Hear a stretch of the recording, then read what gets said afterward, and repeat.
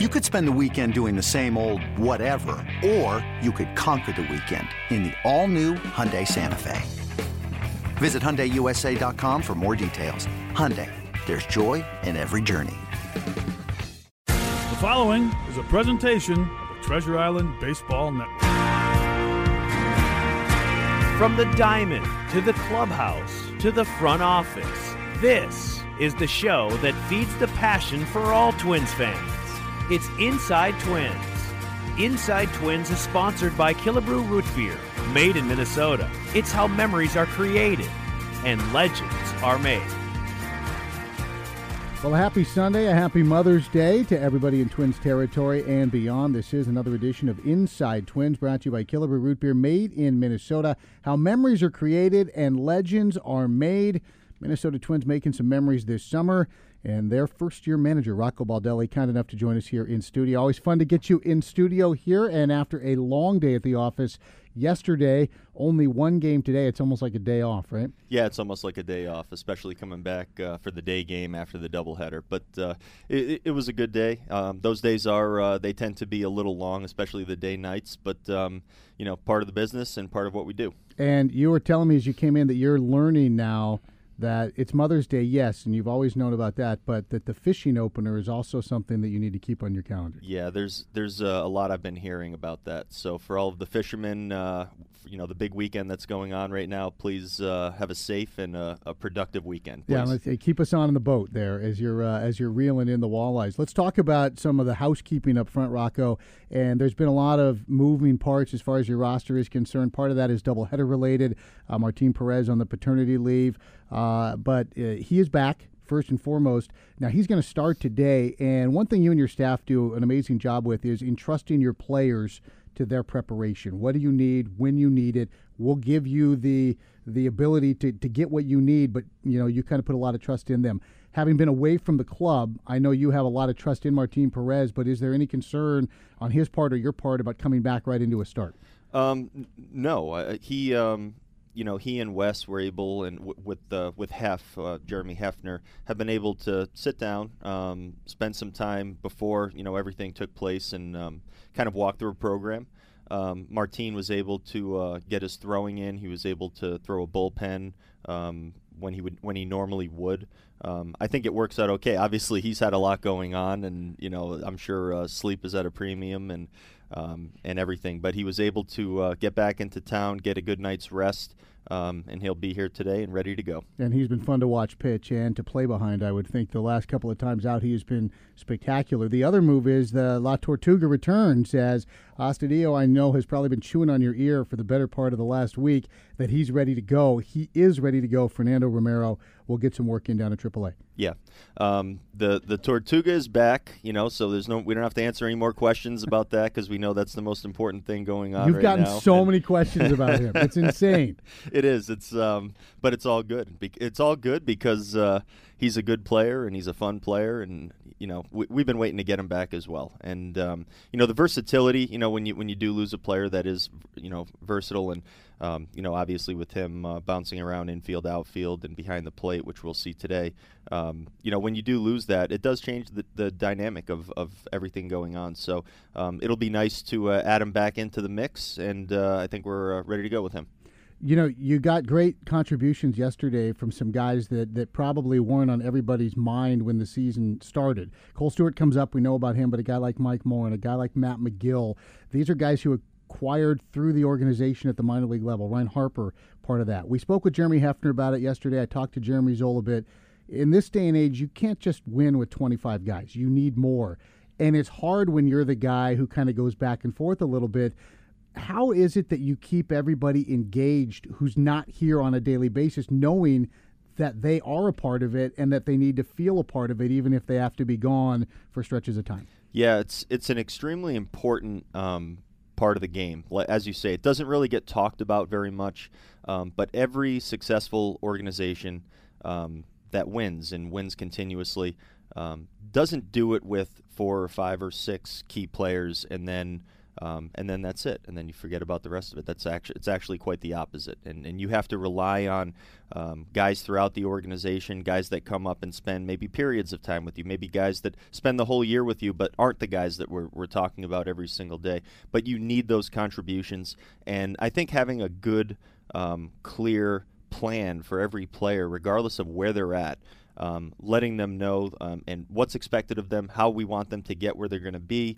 And I think the guys that we're talking about right now are great examples of that. These are guys that have come in from the first day of camp, even going back to this offseason. We've had a lot of conversations with all of these players about them and what they do and how to become the best player they can be. And like you say, yesterday we roll in and our staff in Game 2 comes out here, and Cole Stewart gives us 6 good innings, and the rest of the guys finish it up for us. But without good efforts from all of our guys, just like we got in Game 2, we're not going to get where we need to be, but it's been great to see. And you mentioned that is so critical for good teams, because for years in baseball, AAA can be a dangerous place because nobody wants to be there. They all feel they should be up. You've got guys on the way down, you've got guys on the way up, and yet the staff in place there and organizationally and the type of people you've put there as players can make it a very integral part of a winning big league club. Yeah, the feel that Joel Skinner, who's our AAA manager, what Skins is able to do is, to create a good development spot, and that's what we want. We want AAA for us to be where we are developing major league players and getting them in the right line where we need them to be to come up and help us win games. It's not maybe as we would imagine it, years ago, as just a stop where players are and some feel stuck maybe. We actually don't even want that getting into anybody's mind. This is a spot where we're actively working on many things with many of our players, and it's a great learning spot. Guys who've come back and forth, we see Cole, I think he has a confidence that's built even after his start in Houston, certainly after yesterday. Tyler Duffy came back and looked better, sharper than he did the first time up. For Fernando Romero, who had some good run for you up here, what specifically would you guys be looking for him to continue to sharpen up down there? Well, I think there's a few specific things, but I think more than anything else, and we hear this sometimes, but it really is it's really true. He has to pitch. He needs to go and face batters and be able to work on the few mechanical adjustments or those types of things that we want to work on. You can only work on them so much throwing flat grounds early in the day. You can only work on them so much in the bullpen. Relievers, especially young relievers who are learning the role, I think have to actually get out there, face hitters, come back 2 days later, face hitters again, go back-to-back days, go up and down, pitching an inning and 2/3 or something along those lines another day, and get that good work, which is going to allow them to make adjustments during the games. And I think that's what Fernando needs. We weren't able to give him that in this stint here, but I think in time he's going to go down, he's going to pitch, hopefully pitch well, and we'll see him back up here. I would not doubt it. And the way things all interlock as far as roster construction is concerned, the fact that you've got a starting rotation right now that has consistently been getting you deep into ball games makes it a lot easier to bring back a position guy for a pitcher, I would think. Yeah, it does, and it's also allowed us to rest some of our bullpen arms in a way where we don't have to think as we're sitting here right now. Things can always change, but as we sit here, we're not having to worry about getting Raj or Park, a day off or two. To make sure that they're all caught up. They've been able to catch up, and we've been able to use them as we see fit, which you don't always have the ability to do in this league, as we know. Rocco Baldelli's our guest. The show is Inside Twins, and when you were ejected for the first time, Charlie Montoya was smirking in the other dugout, and he had a great line about he was going to frame a picture of your maybe the most mild ejection for a manager in the history of the game. Then you got to see him get hooked for the first time. Counterpoint, is there going to be swapping of photos? Will you guys, exchange them at Christmas or something? What were your thoughts on that? We could. No, we talk a lot. We actually, up in Toronto, were able to get a nice lunch, and we actually ran into each other getting a quick jog in, early in the day one day, so we just finished the jog together, which was cool. It's something that we used to do all the time when we were working together. But one of my closest friends in the game, wonderful man. The ejections are actually kind of funny and a great story. And actually, Mike Estabrook, who was the umpire for my ejection and only ejection to this point, is actually someone who I also came up with in the minor leagues and was an umpire that I've known for a long time. So you add that into it, it's kind of funny. But it'll be something that we'll always have and talk about. And it's just more of kind of a personal moment for us, but kind of cool. You came up under Lou Piniella, who, I mean, he got his money's worth. Do you have a particular Lou Piniella ejection story as a player, maybe as a wide-eyed young player? Like, did he really just throw second base over the wall or anything like that? It's funny. Without getting too deep into it, I've seen a lot of things from Lou, but Lou cared, and like you say, Lou was very, very passionate about what was going on. I think it was definitely his personality to go out there and lay into an umpire if he didn't think the team was being treated fairly. But also back even just a few years ago, before all the replay and all of that, there was a lot more that was debatable. There was a lot more that you could go out there and give someone a piece of your mind or give someone an opinion on something. There's not a ton to really get into. It's more rules related now, or just these very odd situations that might pop up every once in a while. Sometimes you do end up with just a old regular ball strike discussion with the umpire, which I think is always going to happen. But a lot of those topics of conversation are kind of obsolete at this point, so you don't end up seeing much of that anymore. A little the color of the game that we don't see anymore. It is Inside Twins. It's brought to you by Killebrew Root Beer, made in Minnesota. How memories are created, legends are made. Back with more from Rocco Baldelli when we return on your home for Twins baseball. Welcome back. It's Inside Twins. Full day of baseball for you. Now, not compared to yesterday where we had 18 innings of baseball for you, but following our program here on Inside Twins, the pregame lineup card, Jeremy Zoll will join us, and then we'll have baseball between the Twins and the Tigers.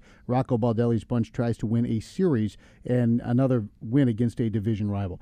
We talked about the fishing opener, but let's get back to Mother's Day. Now, I know in some of the early stories that came out when you were hired, you spoke about the drives to school with your dad and your relationship with your dad. Tell us about Mom. What was your relationship like with your mom in a house full of activity and frenetic things and all of the things that were going on? Where was Mom in all this? So my mom, she was in charge of our house. It was me. I have a younger brother, Nick, who's a couple of years younger than me, but also every kid in the neighborhood, and my best friend Min, who would spend many days and nights and sleeping over and just hanging out.